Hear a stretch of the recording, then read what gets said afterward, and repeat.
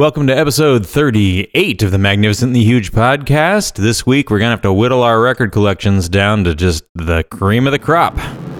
Welcome to the Magnificently Huge podcast with your hosts, Eric Reed, Brian Kruger, and Chris Ryerson.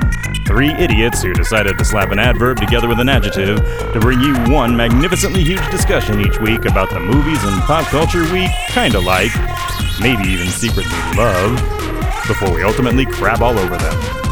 We're not here to save the world, we're just here to make it weirder, one podcast at a time.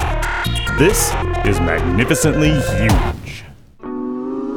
Hello, listener. This is Brian. This week, my friends Chris and Eric are going to join me, and we're going to get marooned. If you recognize the song in the background, hopefully you get the super subtle reference there. Okay, we're going to be talking about Desert Island Discs. The idea being that if you could only listen to 10 albums for the rest of your life, which albums would those be, and why would you pick them? Hopefully we'll learn a little bit about ourselves in the process. I've gotten some feedback that, it's hard to maybe engage with the podcast because the first segment we do is called The Fresh Shit, and that's where we talk about what we've been doing for the last week, what we've been watching, reading, that sort of thing. And it can go in a bunch of different directions, and some of the feedback I get is, hey, when are you going to get to the topic? Well, there is fresh shit in this episode, so if you want to just hear the Desert Island Disc discussion, skip to minute 31, but if you do, you're going to miss the talk about Hamilton, so do that at your own risk. Anyway, about it, there are notes in your podcast app, so if you're listening on Apple Music or on Google Play or SoundCloud, look at the show description, and you can find the topics that we're talking about, and when you can fast forward to listen to the topics you care about. And in this week's episode, we made a playlist of all the songs that we are mentioning in this show. So there's a Spotify list, and there's an Apple Music playlist, and we encourage you to check that out as well. So thank you for that feedback. If you want to send us more feedback, you can reach us with an email. We're magnificentlyhuge@gmail.com, or hit us on Twitter @maghuge. On Facebook.com/magnificentlyhuge, and also on Instagram, we are Magnificently Huge. So with that, let's hand it over to the team and let's talk about our Desert Island Discs. Hey, it's the Magnificently Huge podcast. It certainly is. I'm Brian. Hey. We keep forgetting to introduce ourselves. I'm Brian. I'm Eric. I'm Chris. This episode will be hitting your ears a week later than usual, which means like 2 weeks later than it was actually recorded. This is part of our doubleheader recording session on Super Bowl Sunday. And because go team of your choice. I'd like to read some emails that we got on the last show. Please. Bohevas376 said, I don't like that you don't not like no sports. Sports is cool. You're lame. Shit. And there's like no punctuation in there at all. I've got this other one, Raiders fan 2002, and it says, "What's a book?" Okay, and then there's this other one here from Bohevas, and he says, "What else am I going to watch while eating all these snacks?" So that's the response we've had to our sports show. I'm glad everybody liked it. I'm surprised none of them said, I bet you all don't stand for the anthem when you watch. Ooh, I bet that was the one that was in all caps. Yeah. Yeah. They're always in all caps, and they're misspelled. Okay, yes. So you thought for a second there I had some actual email, though, didn't you? I'm so sorry. No, neither of us think that at all. We just recorded the sports episode. I'm pretty sure the reactions haven't come in yet. No, but I have some emails, and I heard one of you go, "Oh yeah, let's hear it." Yes, we were sincere. Yes. Okay, enough of this. Let's do some fresh shit. This shit is fresh. Oh, shit, that is fresh. This stuff is really fresh. All right, this is the segment where we talk about media and stuff that we've been partaking of in the last week or so. So, leading up to Super Bowl Sunday, Eric, do you have any more fresh shit? Yeah, I tried watching some Netflix shows because I'm kind of in my own bubble usually with what I watch. So I tried to expand and watch some shit I've never tried watching before. Here's a couple. There was, I guess, an anime TV series of Godzilla that's on Netflix. Oh, okay. Okay, yeah. I hear good things about this. I watched about 10 minutes of it, and I'm just like, I don't care. Nothing's happening. I don't understand. Why? And then I went, oh, anime. I would have gone, oh, Godzilla film. Yeah, but there was no Godzilla. Did you get an anime? It's like it's in the future, and they're in space, and the Earth is a wasteland. And 2 years earlier, what? 2 years earlier, we were just in space. What happened? What? So it's just confusing. So there wasn't even a Gadzuki? It was just nothing? It was a lot of talking and, like meaningfulness that doesn't mean anything because it doesn't have context. I felt like the monkey in Speed Racer who keeps going, ah!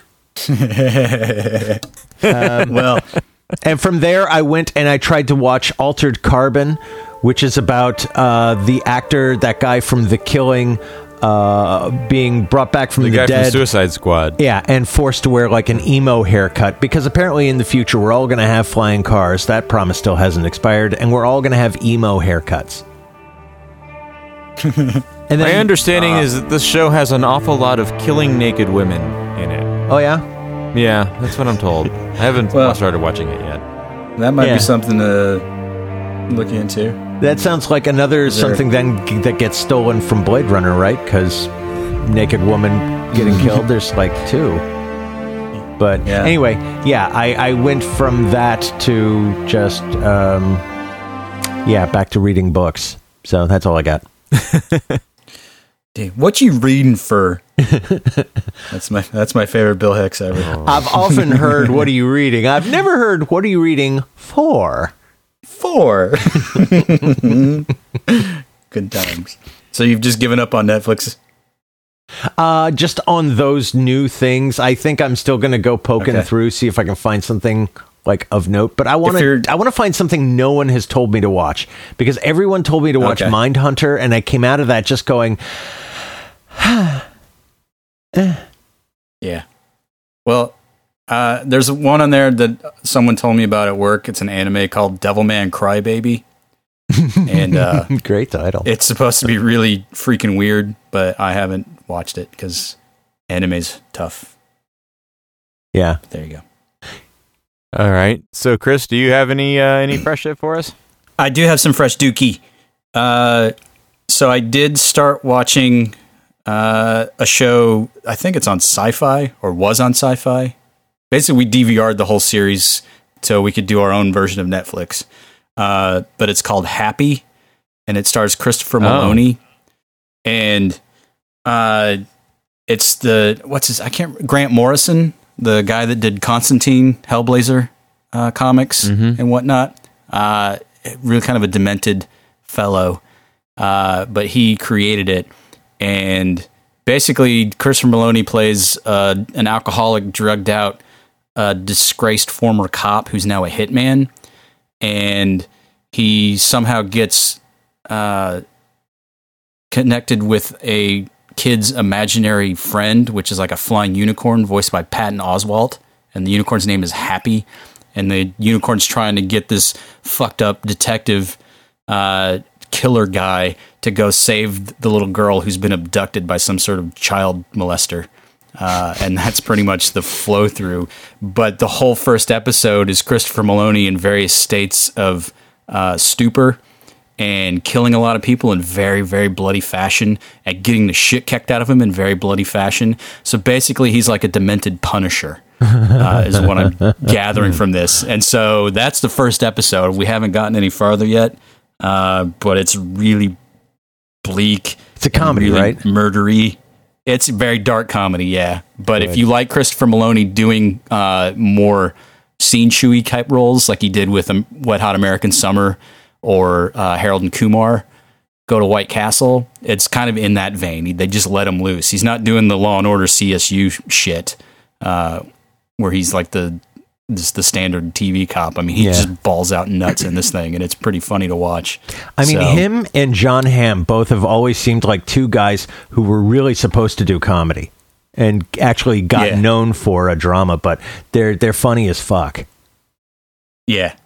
So it's interesting. So if you can find it on Hulu eventually, I'm guessing it'll probably show up there. I think it's already on Hulu, I think. Okay. So just give it a whirl and see. The first hour-long episode is... they don't really give you a lot. You kind of have to piece together as you go, so it actually engages you somewhat, and they don't just feed it to you, which I enjoy. So it's not pablum, but basically it's just Demented Punisher. So have fun if you watch it. Happy. Happy. Joy. Happy. Happy. Joy.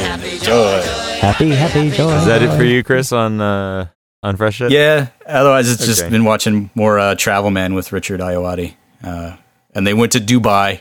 He somehow conned his production company into getting him and his celebrity guest over to Dubai, and they stayed in like an $8,000 a night hotel suite. And all I can say is I never want to go to Dubai because it looks just fucking horrible. It's just all about conspicuous consumption. Have you seen the YouTube videos? It's 2 Chainz tries the world's most expensivest shit. No. Rapper 2 Chainz. It's on the GQ YouTube channel, and it's this rapper 2 Chainz. It's just like, just this dude, right? This black rapper dude, and he gets like this 1% shit. Like, here's this like $9,000 wine. It's like $500 a thimble and shit like that. And anyway, well, these guys went to an ice cream place where it's basically all made on premises, but then you if you pay up for the super deluxe, it comes in like a Versace bowl that you get to take home, and it's like $500 for like 1 scoop of handmade ice cream. Well, with for gold a bowl, flecks in it. It says Versace on it. Yeah. Oh, it's the gold flakes. So you eat that happens to have ice cream. Yeah, you eat the gold flakes. Yeah. So it's you can literally stupid. poop gold. Yeah. Good job, everybody. But my favorite line from Ayoade in that whole episode, though, is they go outside the city and rent like a dune buggy, and they're just driving around, and he's just not into it at all. And he's very vocal when he's not pleased with the situation. But at one point, he just...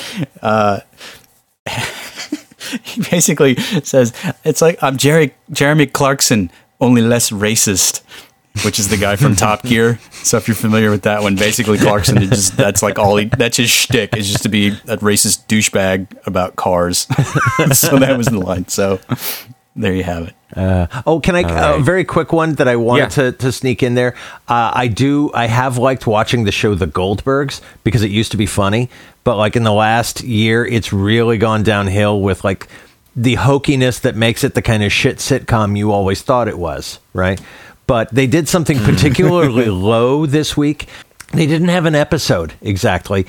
They had an episode that focused on the guidance counselor Tim Meadows plays and his family, and we're watching it, and we stopped halfway through because we're like, it's really not funny. It's like there's every joke you can see a mile away doesn't land, isn't funny, is boring and painful.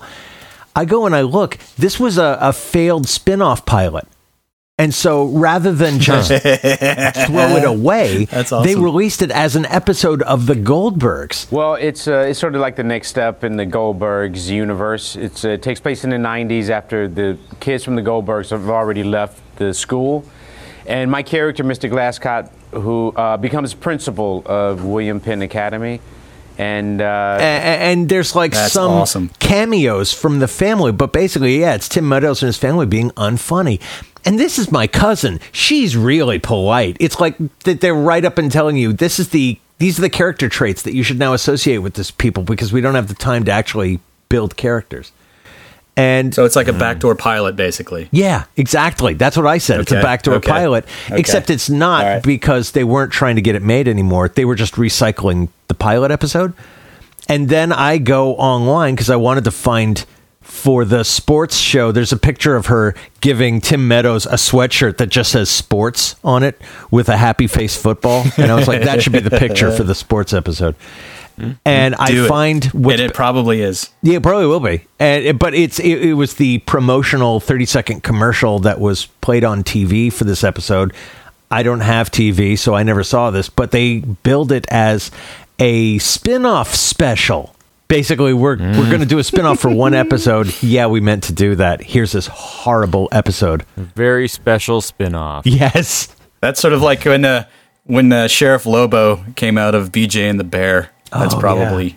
But that actually somehow became a show. Or Enos came out of Dukes of Hazzard. Yeah. That was a good era. Can we ever do... We should do a show on that, on like the worst spin-offs of all time, because there are some that are hilarious. I think you've got a show idea. Put a pin in it. We'll get to it. Put it in the hopper. Throw it in the crock pot. See what comes out. All right. What you got? So I've got a bunch of stuff. I finished the first season of Santa Clarita Diet, and that has a really unsatisfying season finale. Yeah. I didn't want to ruin it for you, but yeah. Didn't really end. And then I also saw the season finale for The Good Place season 2. Now, Eric, I don't know if you've seen it, but how amazing was that? Did you see it? Oh yeah. Yeah. So I really thought I had the twist figured out, and I did not. And I also was really concerned about their ability to. They were writing themselves into too many corners. They just wrote themselves a blank check. They can do anything with that show now. Oh, that's the thing I love about this show is it's an unending spiral into wherever they want to go. The moment you hit something that you can't write around, they're free to go in another direction completely. Yeah. It's like nothing. Chris, you got to watch twists. The Good Place. Get caught up. It's on the list. If nothing else, you got to watch it so that you can watch this season finale episode and see Ted Danson work as a bartender and flip a dish rag over his shoulder, exactly like Sam Malone did. I don't need to see that. Yeah, you do. We all do. We all need to see Ted Danson in everything. He's genius. A new album came out, and I'm very disappointed. So my wife and I were really enthusiastic about the previous album from AWOL Nation. That's the guy who did that song "Sail," played it on my ADD song. Yeah.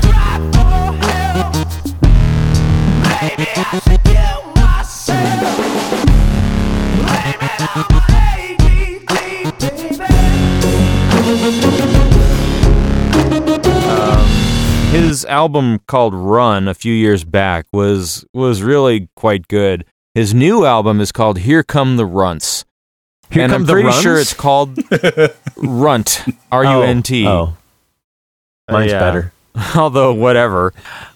I think it's named that because it's like, these are the outtakes that weren't good enough for the other album or something, and so here they come because we have a contractual obligation or something. This album is not good. That's like when Monty Python put out the contractual obligation album?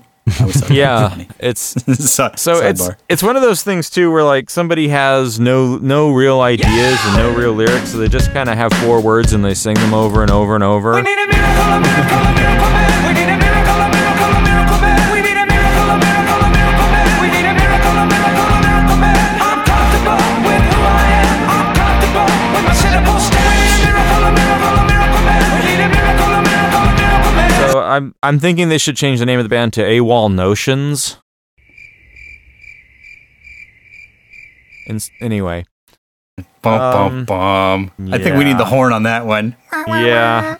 I don't know. I think that gets the sad trombone or the crickets. But I still like the idea, Here Come the Runs. I mean, don't you already have in your head what the album cover art would be for Here Come the Runs? It's all like shot from the perspective of the toilet looking up at a butthole.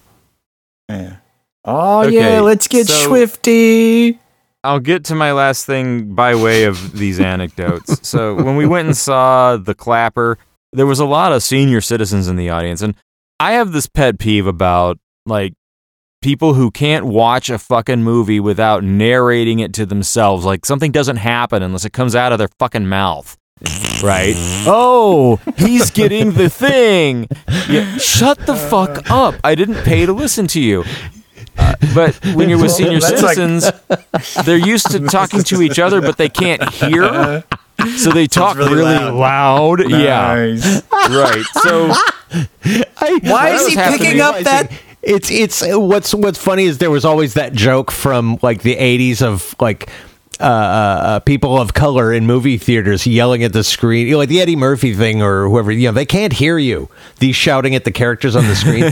White people do a completely different thing, which is to affirm it to each other so that so that they know what's going on. Oh, he just picked that up, but that was the murder weapon, and so they're going to think he did it. Shut up. I swear this is people who grew up with like Dora the Explorer and Blue's Clues, like don't understand that you're supposed to stop talking back to the television and it stops affirming you after a while.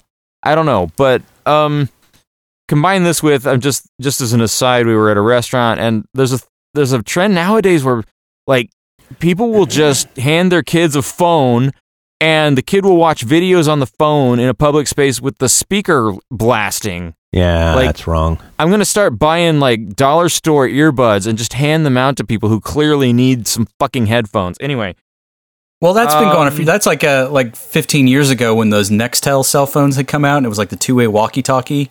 And I swear, I mean, like I could be at work and you'd hear the bleep, and then they'd talk and then you get the bleep, and it's like you have to walk over and tell them, can you just take it outside? Shut up. All I can say is that's been going on forever. The kids, if it takes a village to raise a child, I think the village should have some say into whether or not you fucking have a child. If we're going to get cursed with you fucking kids, we get to say whether or not an asshole like you gets to breed. That's all I got to say. All I'm saying, all I've ever said is we put some contraceptive in the water supply and we sell the antidote for it if you want to have kids. That's all I'm saying. Let's just control the shit. I'm saying you don't get the antidote unless you can afford it. Okay, like you have to have reached a point in your life where you have enough health insurance that you can insure a kid. If you've reached that point in your life, okay, fine. Hey, whatever test you want to put together, I am down for. I am. I think it'll actually be really funny to see how fast class systems change when rich people start squirting out all the kids and losing their money, whereas poor people aren't burdened with kids, and so they can now become rich people, and so there'll be like this constant epoch of people getting rich and poor in their families. It'll be good. You guys are social geniuses. I'm of the opinion that I'm not going to have to put up with people talking out loud during a show when they've had to pay as much as they had to pay to see Hamilton, which I went and saw this week. Ooh. Turns out... I am not throwing away my shot. I am not throwing away my shot. And yo, I'm just like my country. I'm young, scrappy, and hungry, and I'm not throwing away my shot. There are still people, old people who don't realize how loudly they're talking to each other in the row right the fuck next to me who paid I don't know how much, at least $100 a seat, maybe $300 a seat to fucking talk to each other during fucking Hamilton. You didn't get but they weren't like, I didn't know this was going to have the rap music in it. Oh, I don't care what they were fucking saying. What is he saying? What? I'm just like, shh, I did not pay to listen to you. Like, shut up. I remember when I will have my satisfaction. I'm sorry, when I saw The Hunt for Red October the first time, it was at the Cine Capri, the classic Cine Capri in Phoenix, huge screen, beautiful print. Just a ball. And except for the woman sitting in a row ahead of me who was like a trophy wife kind of dumb, who kept saying to her husband, what's going on? What does that mean? Oh, no. Oh, my God. Yeah. Die. Yeah. Well, that's better than when, I don't think either of you were with us. It was when Mission Impossible had come out, the Tom Cruise epic. And it was at Cine Capri, and it was a group of us, and we went to a brew pub down the street and got shithouse drunk.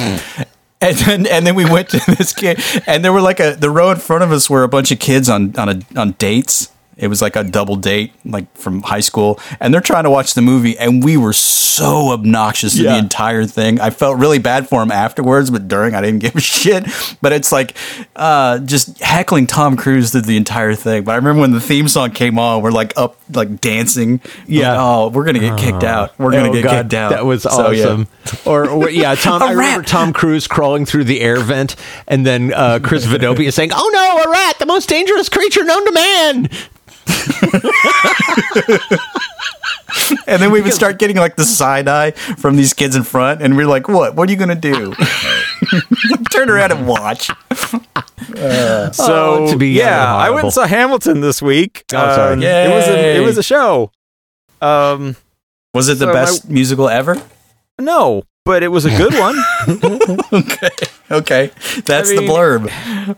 Well, okay, it's a really good musical, and it's a really well constructed, and it's really well performed, and there's so much hype about this thing, right? It can't possibly live up to it, and it's a shame because it's really good, but it's not like the second coming of Broadway.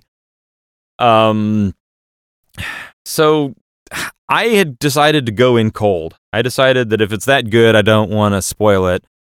And I wish that I had listened to the soundtrack album, because when the drummer and the bass guitarist kicked in, it was hard to make out some of what was being said. Luckily, that only happened infrequently, so I mostly understood everything, but there were definitely points where it's like, well, can't understand what they're fucking saying. Now, the You whole got show damaged. is the soundtrack.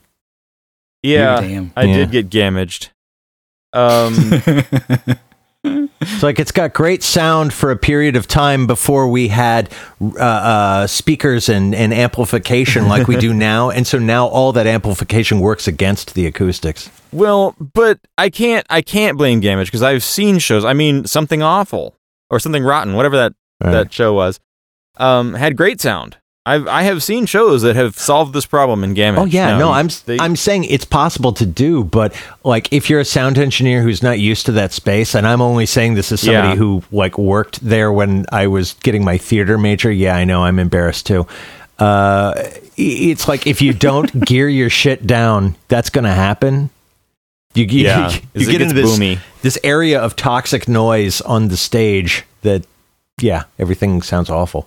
So Hamilton it's like Les Mis in that almost everything that is said is sung, but it's better than Les Mis in that everything is sung as part of an actual song.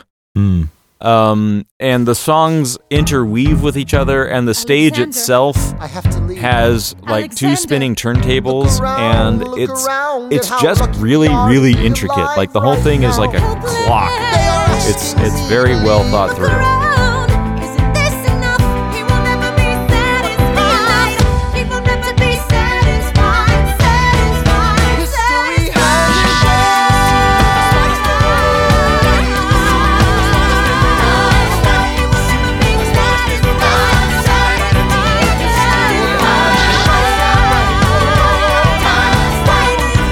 History I am not throwing away my shot. I am not throwing away my shot. I am Alexander Hamilton. Hamilton, just you wait. I am not throwing away my shot.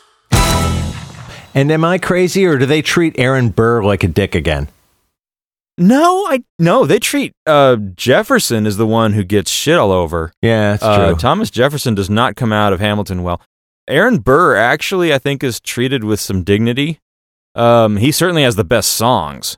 Damn, there's a song called "Wait for It" that's just the shit. Yeah.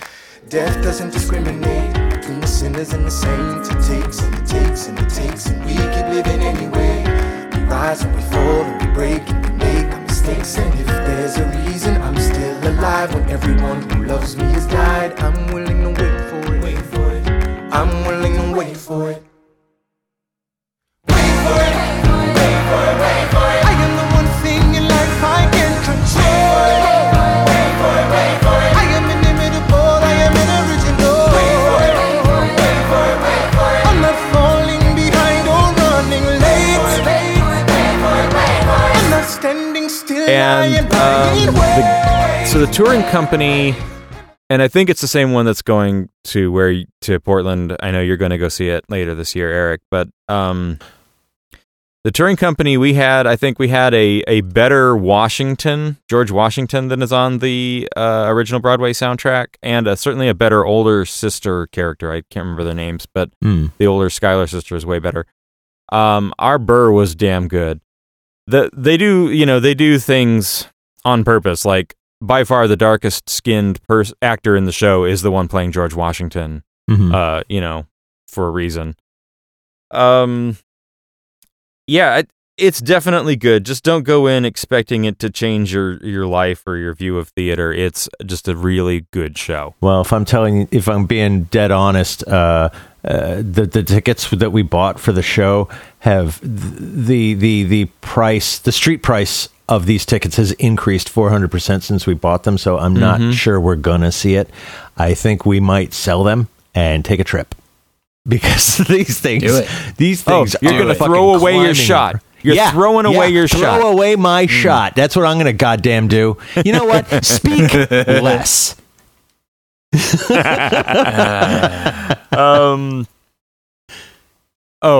final thing to put a button on the talking in the theaters thing. I've been wanting to do this, and I may start doing it. I've told my boys, like, one of these days we're going to go to a movie, and I just want you to know this is a bit.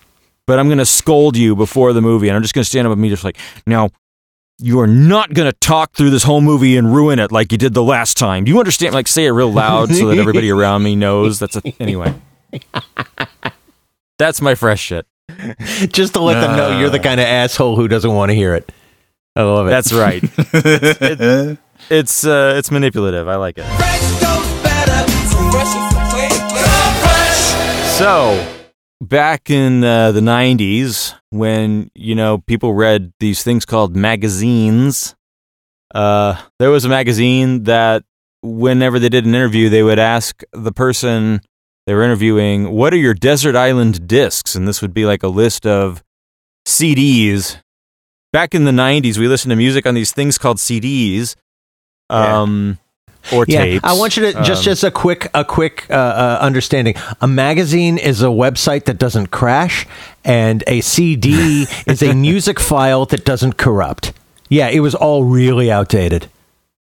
Well, anyway, desert island discs were supposed to be like if you were stuck on a desert island and you could only listen to these, I think 10 or whatever at the time, records for the rest of time. What would they be? Turns out this is actually not from that magazine, which I think was Spin, but I really don't remember. This has apparently been a BBC thing since the 40s. Nice. So we're really not even reviving a dead thing from this magazine. It's been going on the BBC the whole time. But I thought, hey, I like music episodes, so I wanted to talk to you guys about what your desert island discs might be. Okay, but I'm gonna go on record and say that I'm participating, but I don't like the idea of desert island discs because you have to winnie it down. So basically, you have to chuck whole segments of music that you'll never hear again, theoretically. And at the same time, for anything like this, you do need to put in the caveat: no greatest hits allowed. I actually wanted to ask that question because that was a loophole that was definitely there. I disagree. I think you can put whatever you fucking want because it's your desert island and you listen to what you want. All right. So my problem is that I asked everybody to pick 5. I picked 4, and then like for my 5th, I'm just stuck, and I have like this list of runners up, and I don't know what to do with the 5th. Well, truth be told, I did the full 10 because I really just had trouble.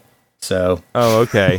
So we'll see. How many do you have, Eric? Because maybe we could just make it a 10 here. I mean, I have 10. I was only going to give 5 because I didn't think we were going to use the whole time. Yeah. Because there's 3 of us. Let's do this then. Let's do top 10, but we'll just rattle off 10 through 6 without getting too deep into them. How about that? And then we'll get into our top 5s. I would actually be interested to find out how many of ours are on your list, Brian. And as the John McLaughlin of this show, you would then tell us whether or not we're right or wrong. Wrong. No, the correct answer is Negative Land. Oh shit! I have no negative land on my desert island discs. Really? Because I'm already wrong. I'm wrong. I don't know. Wrong. I don't know if I'm taking. Am I going first? Yeah, Eric, go ahead. Give us your 10 through 6. Okay, Escape from Noise.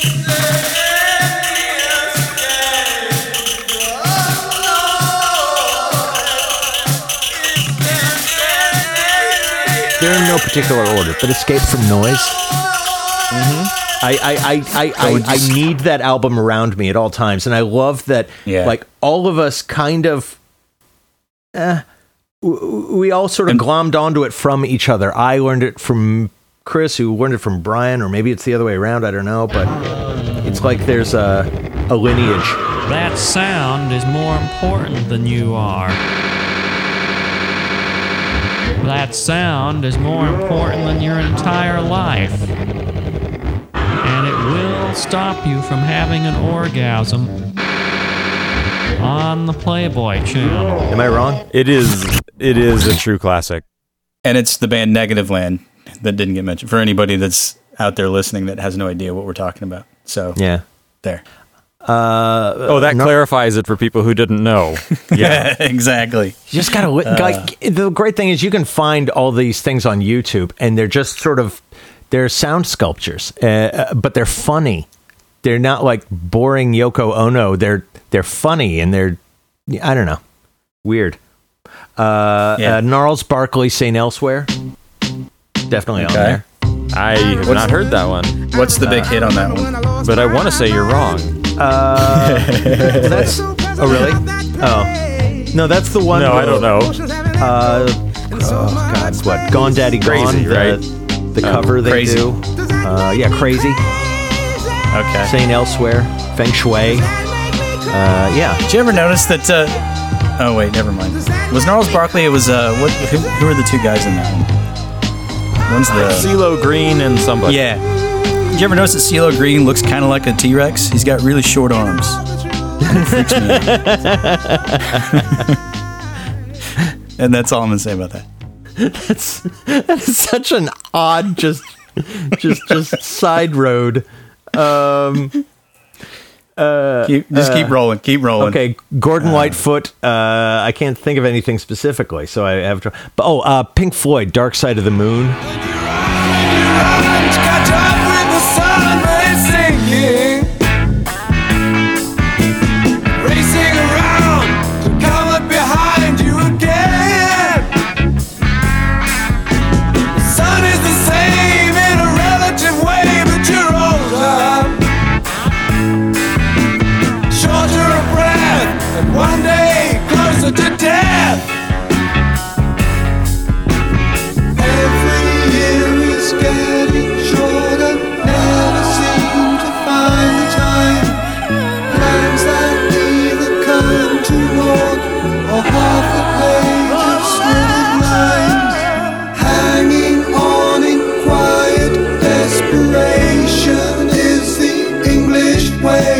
The time is gone, the song is over. Thought I'd something more to say.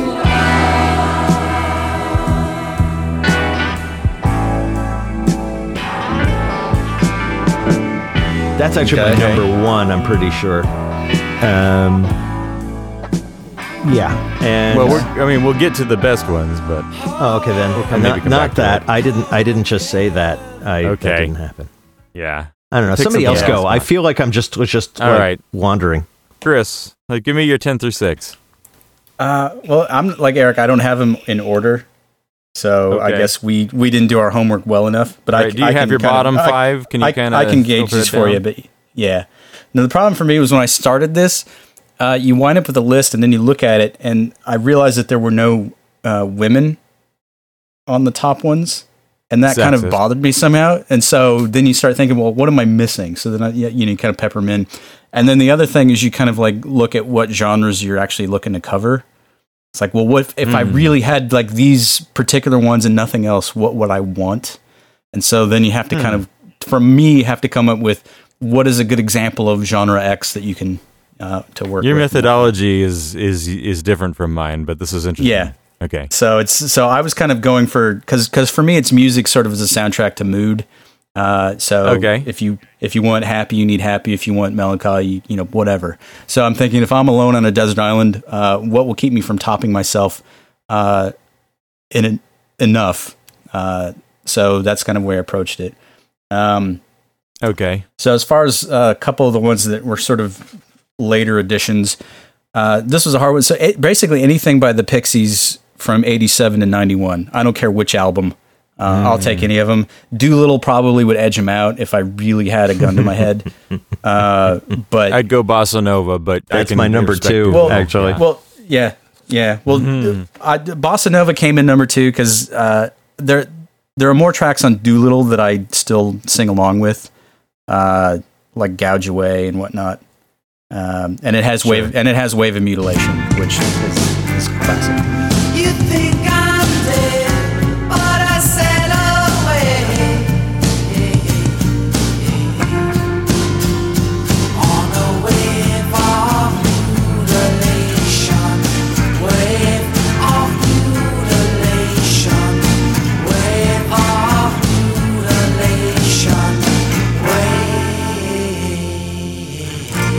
wave. And then I had Parallel Lines by Blondie. I'm in the phone booth, it's a one across the hall. Excellent choice. Because it's Marauder, I think, is involved in that one. I can't remember. But it's got... Not sure if he was. But Yeah, I can't It was a great album. but it's got... Marauder was Call Me in Yeah. like the following year. So it's like pre... But anyway, it's Blondie, Parallel Lines from 79. And it's got Heart of Glass, which is probably my favorite Blondie song.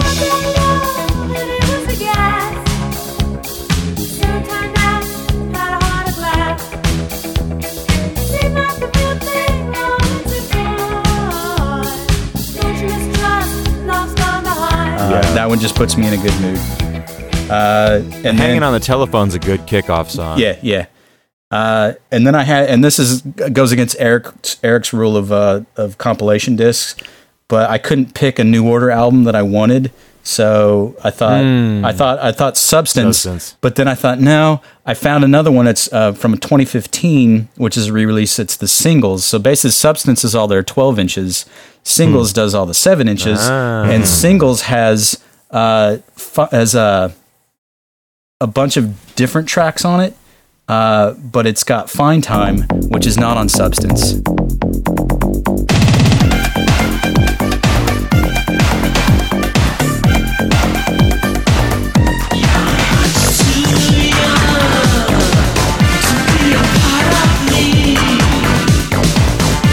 I really like Fine Time, just in general. So I chose Singles.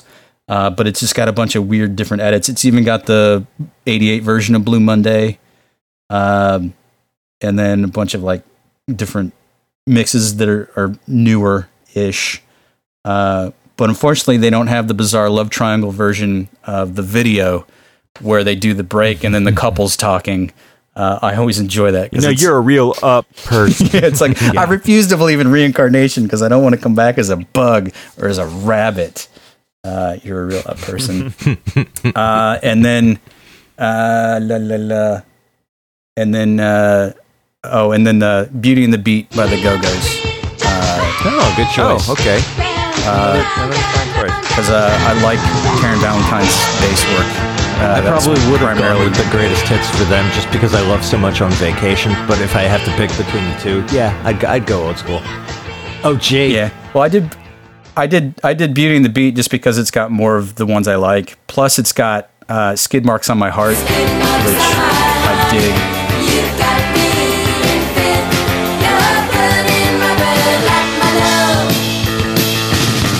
And the demo version of that is really fun. But the thing I like most about the Go-Go's is that if you hear their demo work, I mean, they were kind of punky. And then when they did their album, they kind of got glossed over and became sort of this pop band.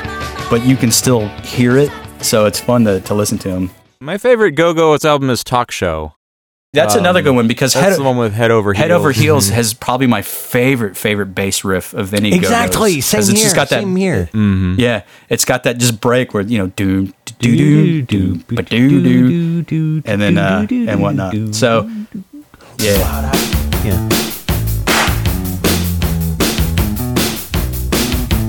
So those would be sort of the add-ons towards the end of my list. So that's kind of where I was coming. So they're not my top choices, but they definitely would be in the top. All right. So while you guys were doing this, I trimmed my also rans down to 5 and threw one of them into the top 5. And that meant that because Eric was anti-greatest hits, I dropped the Journey greatest hits album. Oh, you need to keep I'm that sorry in there, to drop man. a bomb on your shit. I mean, if you're into No, the it's greatest okay. hits. It's okay. It's just Eric. You don't have to follow that rule. Yeah, it's just Yeah, me. but you notice how Nobody I said it listens to anyway, me. even though I said I dropped it. So anyway, there's no rules. He dropped it like it's hot. So my methodology wasn't about representing different genres or any. It was simply me thinking about what are the albums that I'm always down to listen to. Like if they come on, I'm good. I can listen to this album, and it turns out there aren't as many of those as I thought. Yeah. So in my bottom tier, Is it because eventually everything sucks, or because you're too eclectic? all of these are great albums. I mean, I had to make some painful cuts here. There's some stuff I wish was on here that Well, isn't. I really wish Journey's greatest hits was on there, but whatever. Well, Hey, don't stop believing. we won it. Yeah. Sorry. Yeah. All right. So Peter Gabriel's "So" album from 1986. Okay. That's like the worst song on it. Yeah. But it's like the Sledgehammer, biggest but hit. It's the biggest It's a hit. really good album. Big time is the best song on there. I think. Well, "In Your Eyes" is probably the one that lives the longest. Yeah. Your eyes, the light, the heat. Your eyes, I am complete. Your eyes, I see the doorway to 1,000. But I like it when it comes on the radio and you get the version of "In Your Eyes" where the is he Indian? When you get like The African Yeah. singers. Okay. All right. Yeah. That was like the same year that Paul Simon did Graceland. It was like the year where all of the hippies had to go bring the African vibe, right? Yeah. Okay, so that's one of them. This one was a dark horse that found its way into my list as I was kind of just flipping through my catalog, but I'm going to put The Seventh Dream of Teenage Heaven by Love and Rockets on my Desert Island I list. had sort of waffled on Love and Rockets because they were a huge thing for me back in the late 80s, early 90s.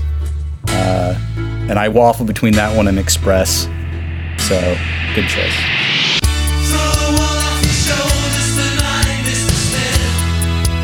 Yeah, I had to take this one over Express.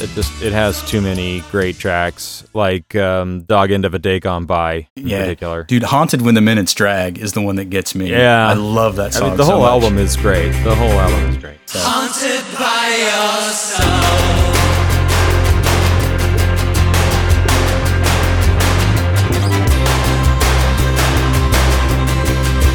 Haunted by your hair. Okay, these other ones, maybe stuff you don't know. I don't know. Okay, well, one you definitely know. Whatever and Ever Amen by Ben Folds 5. Yeah. Yeah. It's my favorite Ben Folds 5 album. I mean, Reinhold Messner is good, but this one is the tops. I think it's certainly the most fun. I think the Reinhold Messner was like almost their coda. It was their statement. But that doesn't make plus it it was as sort of good. like that's sort of like their post-college radio period. It's like suddenly they were legitimate somehow. I don't really know. Yeah. I've kind of outgrown Whatever and Ever Amen from the perspective of it, but there was a time when I had not outgrown this album. Yeah. And, Well, I tell you, and I very much identified with it. If I'm listening to say my iPod or whatever, and One Angry Dwarf and 200 Solemn Faces comes on, I will crank it. It's fun. I love That's the whole how hook you on that start one. an album. Yeah.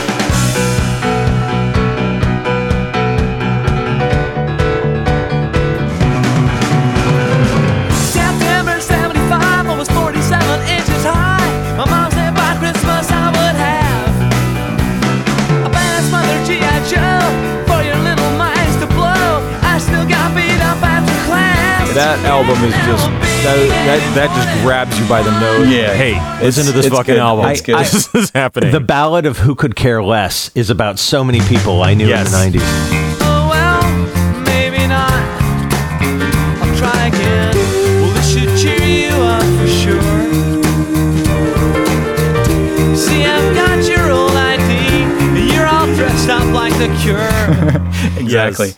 And then Song for the Dump, because it's got one of the greatest choruses ever. I mean, Slow it down some and have some space. Fuck you too. give me my money back. Give me my money back, you bitch. You know what's Yes. funny? I remember listening to that song at the time and going, that's so funny. Somebody understands. And now I listen to it and I go, that's so funny. Making fun of those dopey ass white kids who were pissed off about their t-shirt because it got dumped. Fuck you. That's Yeah. like, I'm Yeah. always angry. What's the matter with me? What is the matter with you? My goodness.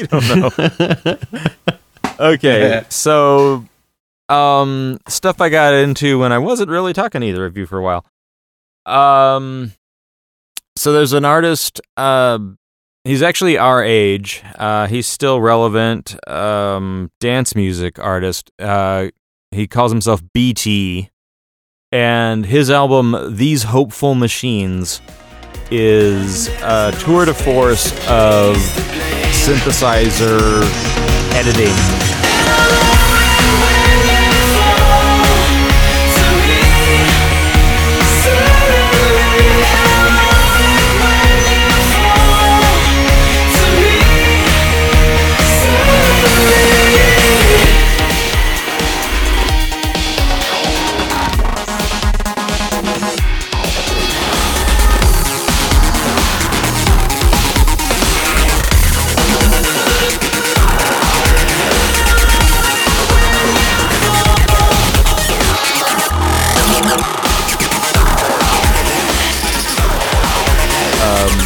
It's really quite good. So I would point you towards that.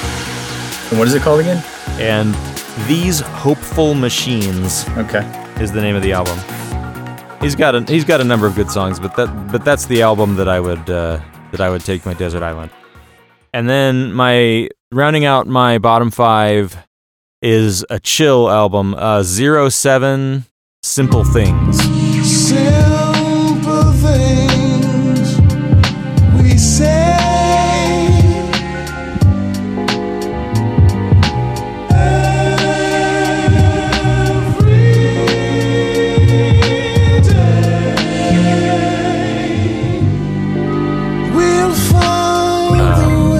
Are you familiar at all with that? No. I am not. So 07 is this really like Ibiza, like mellow vibe thing. It's a couple producers from England, and this album is just it's really sad in places, but it's really beautiful, and I'd recommend it. I can nearly guarantee you'll end up with the boo. I love you. I love you. I love you. And I only make jokes to distract myself from the truth. From the truth.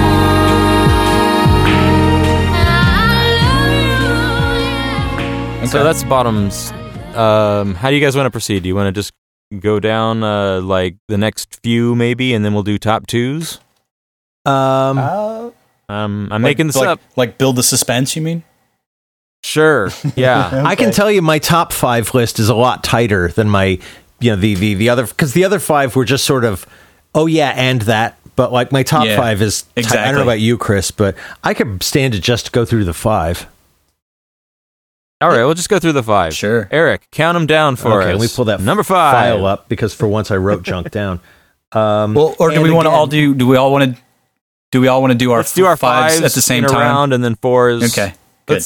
Let's do that. So Eric, you're number 5. 5 in the round. Okay, but just before I start, though, my thinking really with this was the album as a whole has to work, not just a lot of good songs. Yes. It's Okay.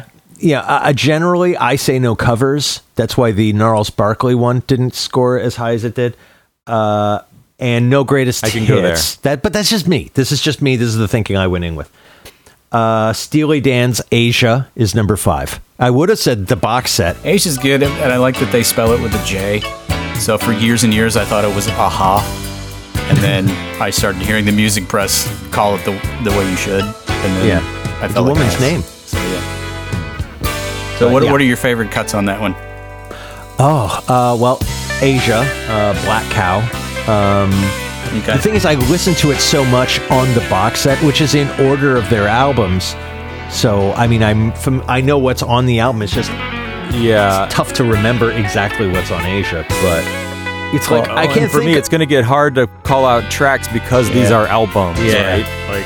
But at Well, I the do same like, time, Asian- it's hard to not like anything Steely Dan. I'm really kind of, a loon that way. You are kind of a Steely Dan nerd. You remember that one more episode so than we anyone did? else I know. There was that one episode we did where Chris's mic didn't work, and so we recorded Chris in the afterwards coming in, and he said the funniest thing is I'm talking about Steely Dan because I didn't realize I'd said it like 14 times in 2 minutes, and Chris says, "Say Steely Dan again." We'll talk about Steely Dan in a minute. I really need to talk about Steely Dan. I really need to talk about Steely Dan. Yeah. I bet he's going to say Steely Dan again. And I did. All right, Chris, you're number 5. My number 5, I chose Skylarking by XTC. Okay. It's just one of those albums that never fails to put me in my happy place, like no matter what's going on. I mean, it starts with Summer's Cauldron and then goes into Grass. Me to the things we used to do on grass. It would shock you to the things we used to do on grass. Which I love because it's just this weird sort of soundscape, but then it's also got "Dear God," which is the most cynical, biting song. That got my attention. Yeah, but the cool thing about this 1,000 album, Umbrellas. yeah, is one of my favorites. How can you smile and forecast weather's getting better if you never let her go rain all over you? Just when I thought that my skies were a June, July blue, 1,000 umbrellas open, 2,000 umbrellas open, 10,000 umbrellas open to spoil the view. Well, the whole thing is just immaculately produced, and I didn't know this until much later that it's produced by Todd Rundgren. So that's why it's so slick. And he actually does a lot of work on a bunch of the songs that you'll hear him in the background playing various instruments. But for me, it's the big hit was "Dear God," but the song "Grass" just always puts me in just a really stellar mood. And I don't know, I think it's just the way it goes from top to bottom. It's just a very even, happy, fun place kind of thing. On the list of songs that I might cover someday, "Earn Enough for Us" is way up on that list. Yeah. I think that's a great. Honestly, great tune. there's not a track on that album that I don't enjoy, but some are more than others. But I thought if I'm going to be trapped on an island, I'm definitely taking that with me. I'll be honest, I'm not that familiar with the album, but I do remember the "Dear God" song, and when I first heard it, I realized someone else out there is an atheist. Dear God, don't know if you noticed, but your name is all the quotes in this book. That's crazy humans wrote it, you should take a look. And all the people that you made in your image still believing that joke is true. Well, I know it ain't so to you. Dear God, I can't believe it. I really had never gone outside of my bubble. I was just like, nah, everybody believes in God except me. I see through this horse shit.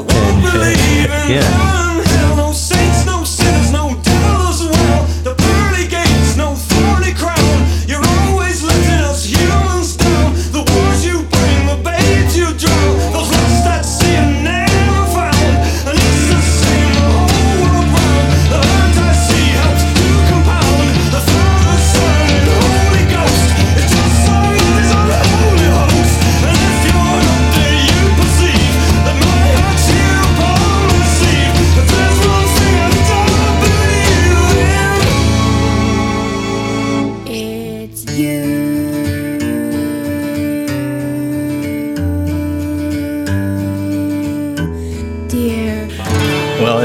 probably the most popular song about atheism ever. Yeah. Probably the only one. All right. So my number 5, and Eric's going to hate me for this. Uh-oh. Oh, goody. Oh, goody. So the Pink Floyd album that makes the cut for me here is The Division. I knew it. I knew it. What do you want from me? I knew it. Yep. Sorry, dude. I don't hate you. I feel sad love for you. Floyd. Oh my God. More than Wish You Were I Here? love Floyd in general. More than Metal? More than Animals? Yes. More than Dark Side of the Moon? Especially more than Animals. More than The Wall? Dark Side was a contender. The Wall was a contender. Even the Final Cut was a contender. They're all contenders. Let's be real. It's Floyd. Damn. I don't know you. I don't know you. Again, my criteria was an album that I'm down to listen to whenever it comes on, and this fits that for me. God, that's like Coldplay singing gospel. Well, yeah. Sorry, it's there. No, it's fine. It's fine. No shame. Unless you're Eric. At the very least, High Hopes is an all-timer for Pink Floyd. Come on. The grass was greener.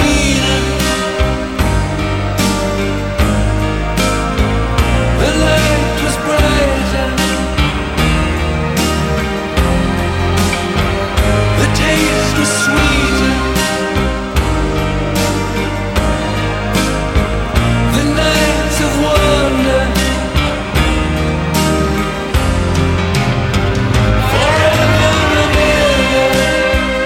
Yeah, it's cool. I enjoy the comedy of not liking stuff. So, yeah. I enjoy pissing you off. That's Exactly. okay. My list sucks. Nice. All right, Eric, number 4. Okay. I keep putting this list down. Quattro. Okay, number 4, Black Sabbath's Paranoid. That Yes, is a I almost fucking put solid it on album. there. Every song it works, and there's a flow to it. There's no clunkers. I would say actually I couldn't put Metallica's Master of Puppets on this list because in a way it copies Paranoid in its structure. But I love them both, but I would say Sabbath. Yeah, I honestly had flirted with that on my list, but it just, I don't know why it didn't make it. I think it's just because you go down that rabbit hole. It's like, well, then I need this one, and then I need this one.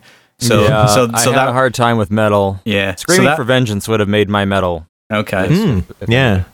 Well, Judas Priest. Yeah, Priest would be a good choice too. I mean, it was tough, but for Paranoid, because I re-listened to it again while I was sort of prepping for all of this, and it rocks. And like the end, when they do Fairies with Boots, that whole thing as the code of the album, and then you get that doom, and then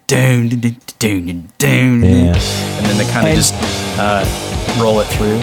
And because it's the first Sabbath album, it's underproduced.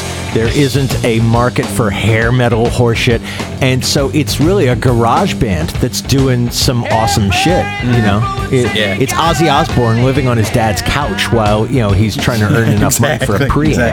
Exactly. So yeah, and it's got some riffs, man. It's got some riffs. But yeah, Tony Iommi, it kills me that he's missing one of his fingers because he used to work in a steel mill.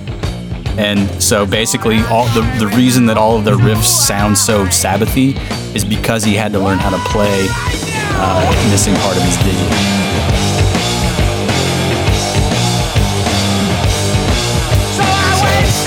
I always like that story. Yeah. So that's why you get the Sabbath sound. So yeah, good choice. That no one's going to get unless they show some real commitment and get a butcher knife. Exactly. Yeah.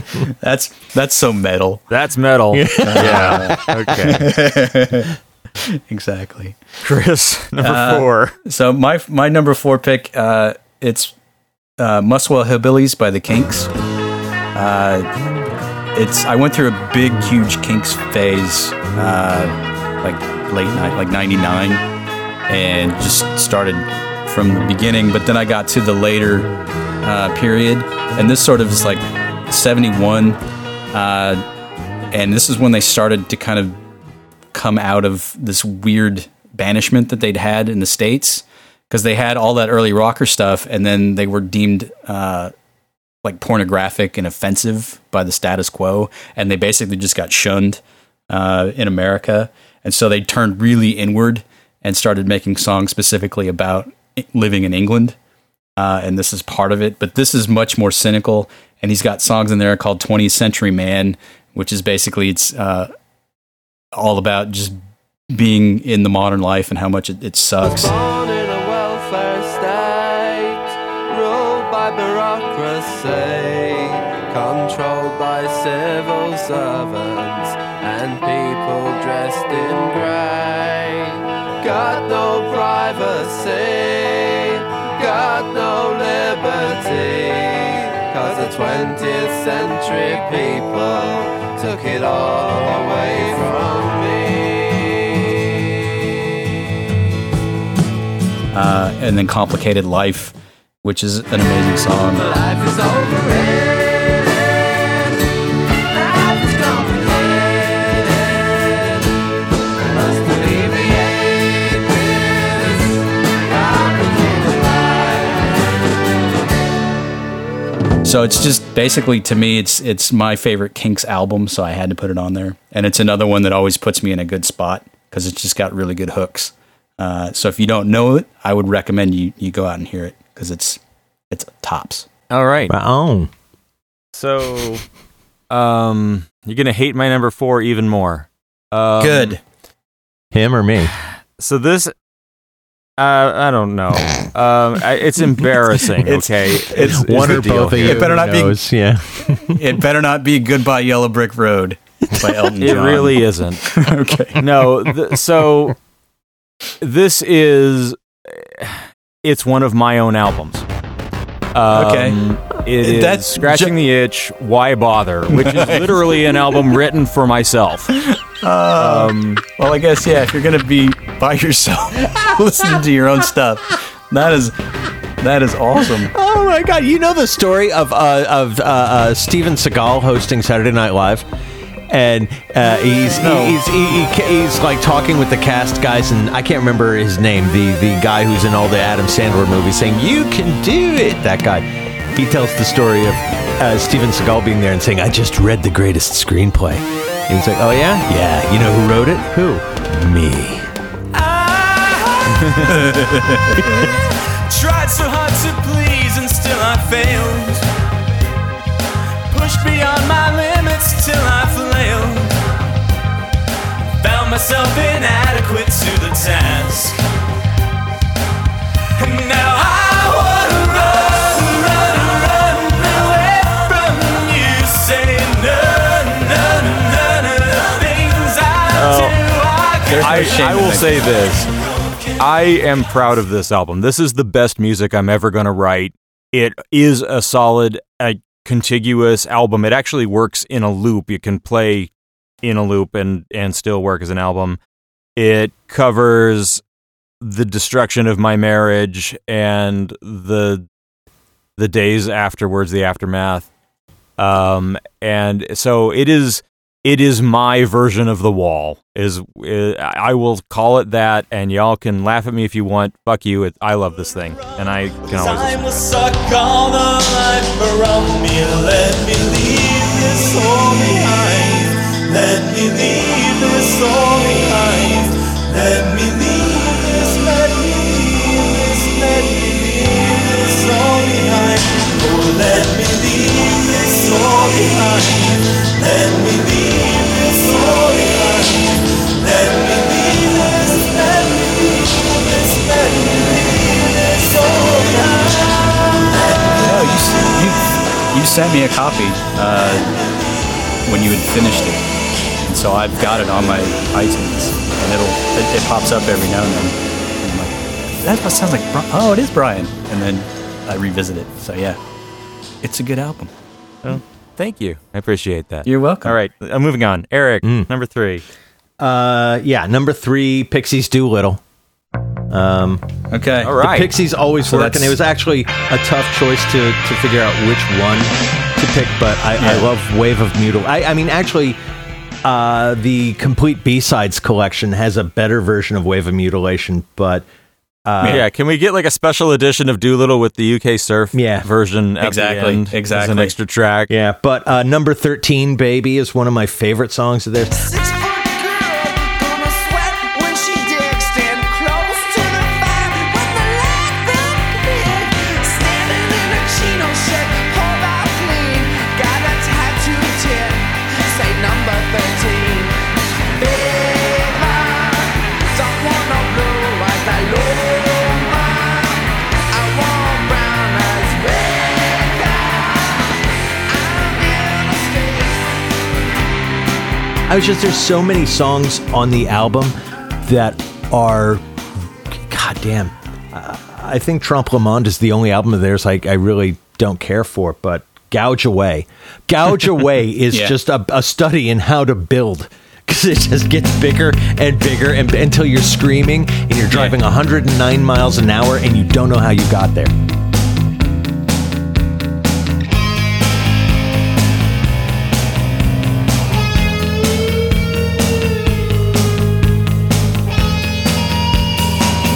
Missing approbation, some sacred questions. You struck my locks, some marijuana.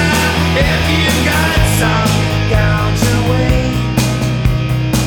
You can gouge away.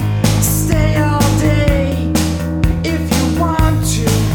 Well, for me, it's "I Bleed" is the one that does that, because you just get Frank Black just doing that lyric, and it's like, oh god damn it! It's just like I don't know if I need to go punch somebody or if I need to go just sit down in a corner and calm down. I don't know what I'm doing.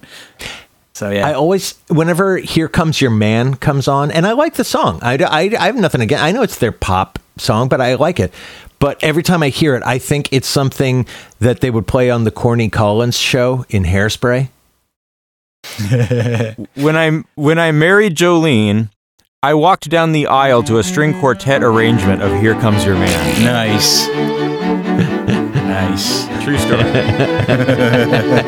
bravo, sir. All right, what's your number 3? All right. Or number 4? We didn't Number get 4. yours, Chris. No, we did That my was- number that 4. was We're my on number number 3. 3s.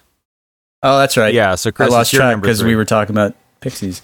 My number 3s, I had to look for a song or an album or a band that I could be aggro with, because you just need to release sometimes on a desert island. And so I hemmed and hawed, and that's where Sabbath was sort of in the running for that for a while. But I couldn't figure it out. And then it finally just dawned on me one day. So I chose the album by the Damned, from 1977, because it's pseudo punky, it's aggro, there's a lot of energy, but it's also fairly slick and it's fun to listen to. But that's the one that's got Neat Neat on it, that was on the Baby Driver soundtrack.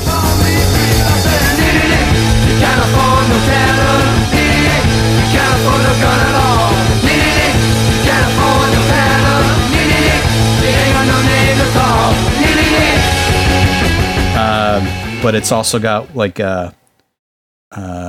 New Rose, which is just it's just a killer setup, and it's just like da da da da da da da. I got a new rose, I got it good. Yes, I knew that I always would. I can't stop to mess around. I got a brand new rose in town. And they're just so snotty, and it's just Dave Vanian just singing like only Dave Vanian can. And the coolest thing about it, I didn't know this until this week, but it was produced by Nick Lowe, who did Cruel to Be Kind. So it's got that sort of snotty energy to it, and it's just fun. But basically, it was the first full-length album by a punk band to be released in the UK. So I thought that was interesting too. But it's just super high energy. Yeah, it's super high energy, and you can't be leading off with Neat Neat Neat, and then it's just all coda from there. Yeah. It's awesome. I think that album, when they toured it, they were the opening act for Mark Boland. Yeah, they did a bunch of openings for folk, but yeah. Yeah, and I didn't know this, but like, all the UK punkers were really into T-Rex. It's like, yeah, it kind of makes sense. What else would they look to? What else was there? Glam. Yeah, but it's just, I mean, it's just enough punk to kind of get you rocking and rolling. And I mean, they've got one called Fan Club, where they basically just shit all over people for being fans. I mean, it's just so snotty. It's good. So yeah, there you have it. Nice. Huh. Okay. So as we get into these top three, we're all going to get more predictable, I think. Although The Damned was out of left field from, I didn't see that one coming. Whoops. Number 3 from me, Pretty Hate Machine, 9 Inch Nails. I knew something was going to crop up. Yeah. That is, I mean, I said it before, that album rewrote my brain. Like, that was the one where in 89, and it's not that there hadn't been industrial music before. You know, we had been listening to Ministry evolve from their like new wave roots all the way through Twitch into Stigmata, and yet there was nothing like 9 Inch Nails. When that hit, it was a fucking hammer between the eyes. Yeah. That, like, does it lead off with Terrible Lie? It leads off with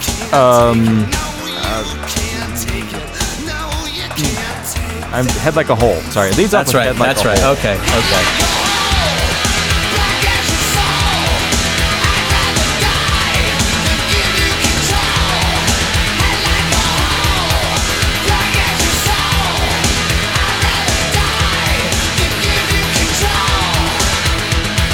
And then goes into Terrible Lie. Okay. And then goes into Down in It.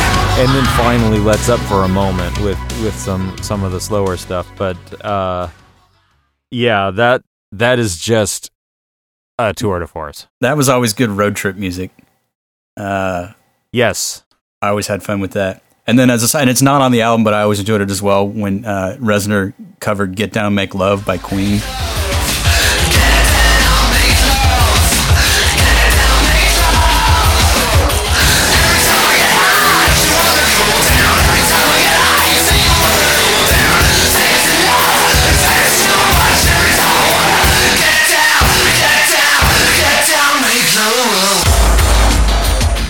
It's just that really crunchy, rocky. I think it counts because it was a B-side on the Sin single. Okay. So yeah, that one always just I mean it would come on in the car and I would just crank it. You couldn't not. Yes. Yeah, Eric is I guess noticeably I would have quiet. gone with Broken, but then that's how I was introduced to 9 Inch Nails. Oh, and see, for me, I prefer the fixed EP to Broken, which is a really broken version of Broken. Actually. Eric, number 2.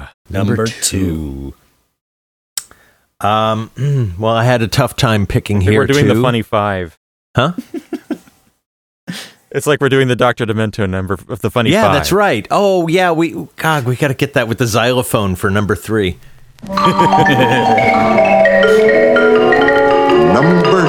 Number 2. Yeah. So I love David Bowie. I just my whole life I've been like David Bowie is just the awesomest awesome, right? No matter what mood or phase I was in, David Bowie works. And there are 2 albums of his he has that I think are absolutely perfect. One of them is Ziggy Stardust, but edging it out for my number 2 was Aladdin Sane. Aladdin Sane is just I don't know. It's operatic. It's punk. It's fun. I can listen to every track on there. I can leave it on repeat all day, and I won't get bored of it. Yeah, it's a good thing to have on a desert island, I think. Yeah, I sort of wrestled with getting Bowie on there, and it was tough. It's kind of, there's so much to choose from. At some point, you just start shutting down. Yeah. So yeah. But like, artists like Prince are like that too. It's like, yeah, I'm gonna just abandon this whole genre and this amazing artist, but you know, exactly. I mean, it's like you have these songs like "Cracked Actor." Made a bad connection 'cause I just want your sense. Crack, baby, crack. Show me the real. Smack.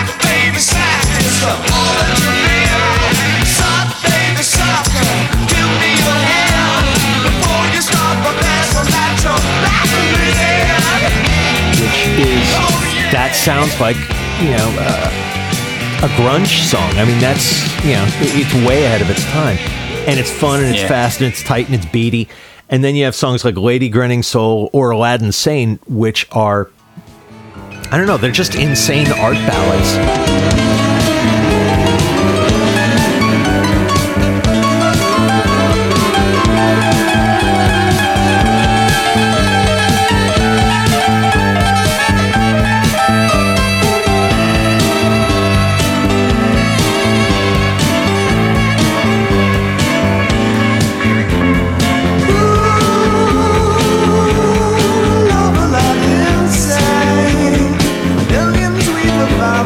Just in case it's sunrise.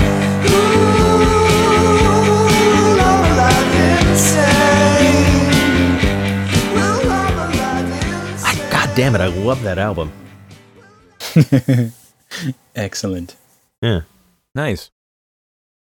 Chris, number 2. My number 2, and this will probably be considered another left field-ish, but I had to throw something from the jazz realm in there because that is something that I always enjoy as sort of just a chill out, relax kind of thing. And then the question became which one to do. As jazz albums go, this one's a very obvious one to select, but it's also notable because it's pretty much considered one of the greatest jazz albums ever. But it's Kind of Blue by Miles Davis. There's only 5 tracks on it, but it is the most chill, amazing thing that you will ever listen to. It starts with the song called So What that has this really awesome sort of chord progression that they do. And then they all kind of come in and do their solos. So it's sort of when they were shedding the whole bop thing and they were going in a whole new direction. But it's just like when you hear jazz, this is essentially what I think of when I think jazz. It's this. And then it, had John Coltrane on it. It had Bill Evans, who's a pianist, Cannonball Adderley. So just the whole crew are all notables in their own right. But this one just nails it. And so it's one of those where I put it on and then I immediately just go, everything is okay. And then I move on. So that's my pick. So maybe I was wrong about the predictability thing entirely. Well, I should have known that, Chris was going to... Fuck you. Okay. So my number 2 is Haunted by Poe. I don't know Poe very well. Interesting. So she's only got 2 albums, and she kind of stopped recording after this one, but this album is amazing.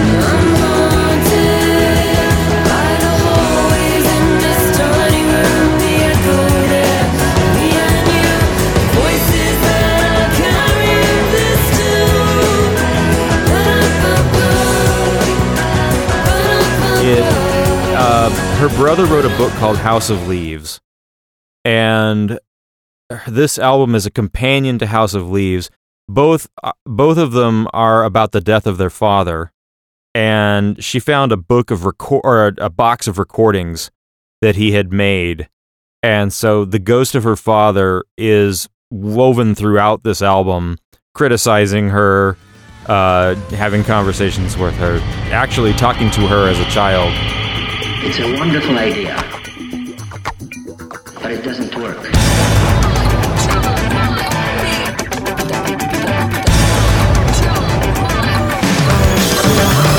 did you ever get the feeling that it's really a joke? You think you got it figured out and then you find that you don't. So you say goodbye to the world and now you're floating in space. You got no sense of nothing, not even a time or a place. Suddenly you hear it at the beat of your heart. For the first time in your life, you know your life is all sort of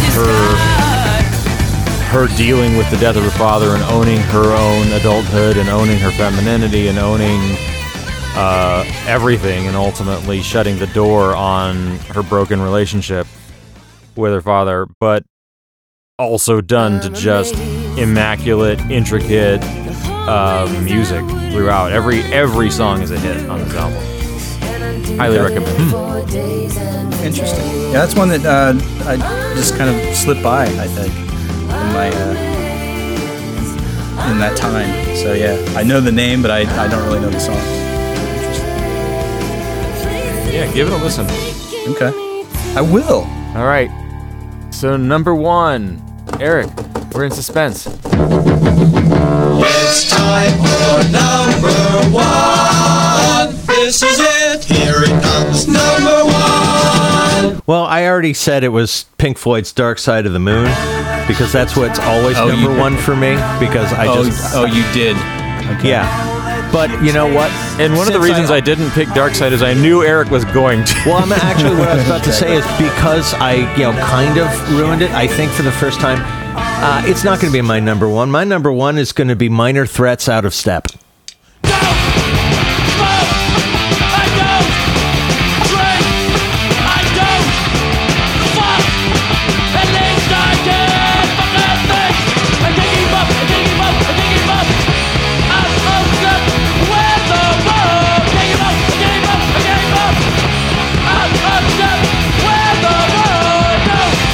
Okay. It's a punker album that from I think 82, and not one song is longer than 3 minutes. It's just fast, and fun, and which is funny because when I think about Desert Island discs and making these lists, I always want to do a list that's all like double albums. So you get more bang for your buck. So it's interesting that you would make your number 1 choice like just as brevity can get. Well, so because just super short. I need something heavy, hard, and full of adrenaline because I've got a boat to build. Because I'm on a fucking desert island, and I'm going to be there forever if I don't find a way off. Yeah. Or what was it that we said when we were talking about this, Eric? You said you wanted the audiobook How to Build a Boat. Yeah, out of coconuts. And I figured, you know what, that's cheating too. But there's so much that's there's so much you got to give into with this premise that you're trapped on an island, that you have electricity to listen to discs, that anyone cares what your favorite albums are. It's all I would like shit. to point out that Eric never said that he wanted the audiobook of How to Build a Gallows Out of a Palm Tree. So at least we got that going for us. No, that I would get right. I don't need to, Exactly. I've been planning my own suicide for so long, I assure you. If an Eric hangs himself in the middle of the forest and there's no one around to see it, who cares?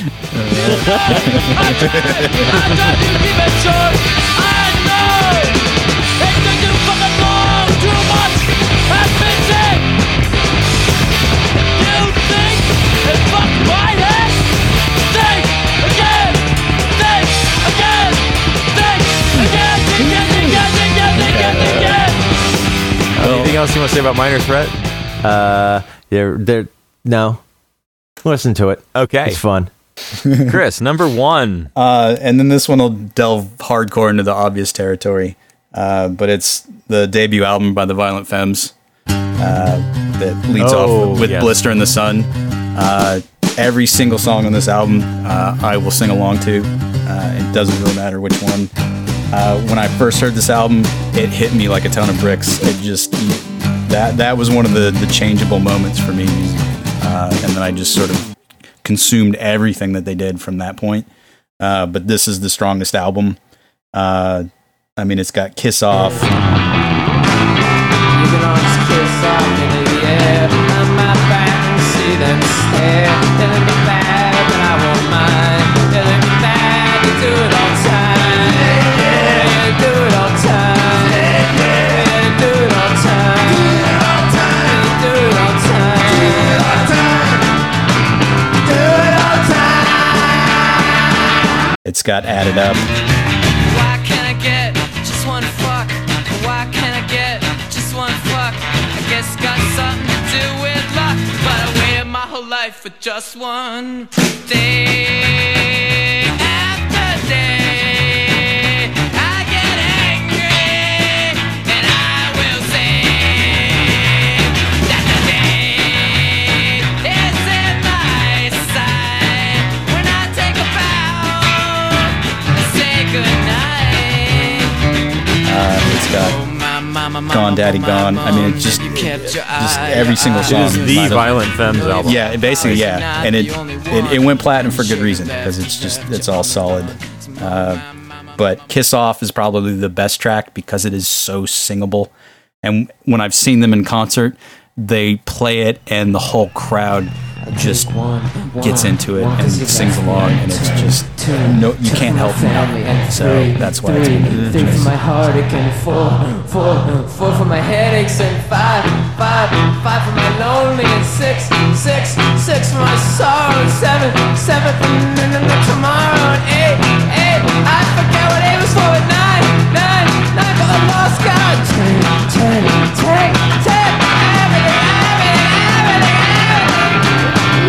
Yeah, did we go to see them together at Mesa Amphitheater? I think we went to them when they were touring 3 as an album. Yeah, that sounds right. And they were doing the cover of Culture Club. Do You Really Want to Hurt Me? That was the big hit. But yeah, I'd forgotten that. But yeah. Well, the first time I saw them was in '89. And it was when we graduated high school, and my brother had come into town, and it was like 2 days later they were playing at the Mesa Amphitheater, and he took me. And so that was back when they would sell beer and Cokes and things at the same concession. And so he had the wristband. So I bought a Coke, and then basically I dumped it out, and he poured his beer into my Coke cup, and he just kept doing that through the entire show. And I was 18 and I got so drunk. It was awful, but I had so much fun because it was the Violent Femmes and it was just the best show ever. I literally was just dancing on the grass tier thing, whatever, where everybody's out there. And, so that's always intertwined with my Violent Femmes experience. All right. So my number 1 is obviously Dangerous by Michael Jackson. No. So you almost got me. Damn it. That's all right. I'm on board. I remember you had a friend who you were friends on a video game level, and he told you, I guess his favorite artist was Michael Jackson, and you told me you cannot take anyone serious as an artist or a friend if their favorite artist is Michael Jackson. Exactly. I've probably softened on that stance. I mean, there's some value to Michael Jackson, although I do like that Guccione Jr.'s review of Dangerous in Spin Magazine at the time was a single word, and it just said crap.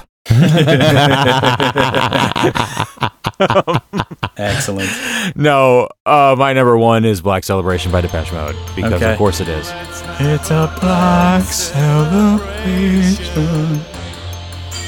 Yeah, it is the best Depeche Mode album. It is the most albumy Depeche Mode album in that, like, it has a flow to it that the others lack. Yeah. And it's just so interwoven with my personal growth as a human being that I can't not listen to it. Do you have a favorite track on it, or is it just the whole album is what you like? Stripped might be.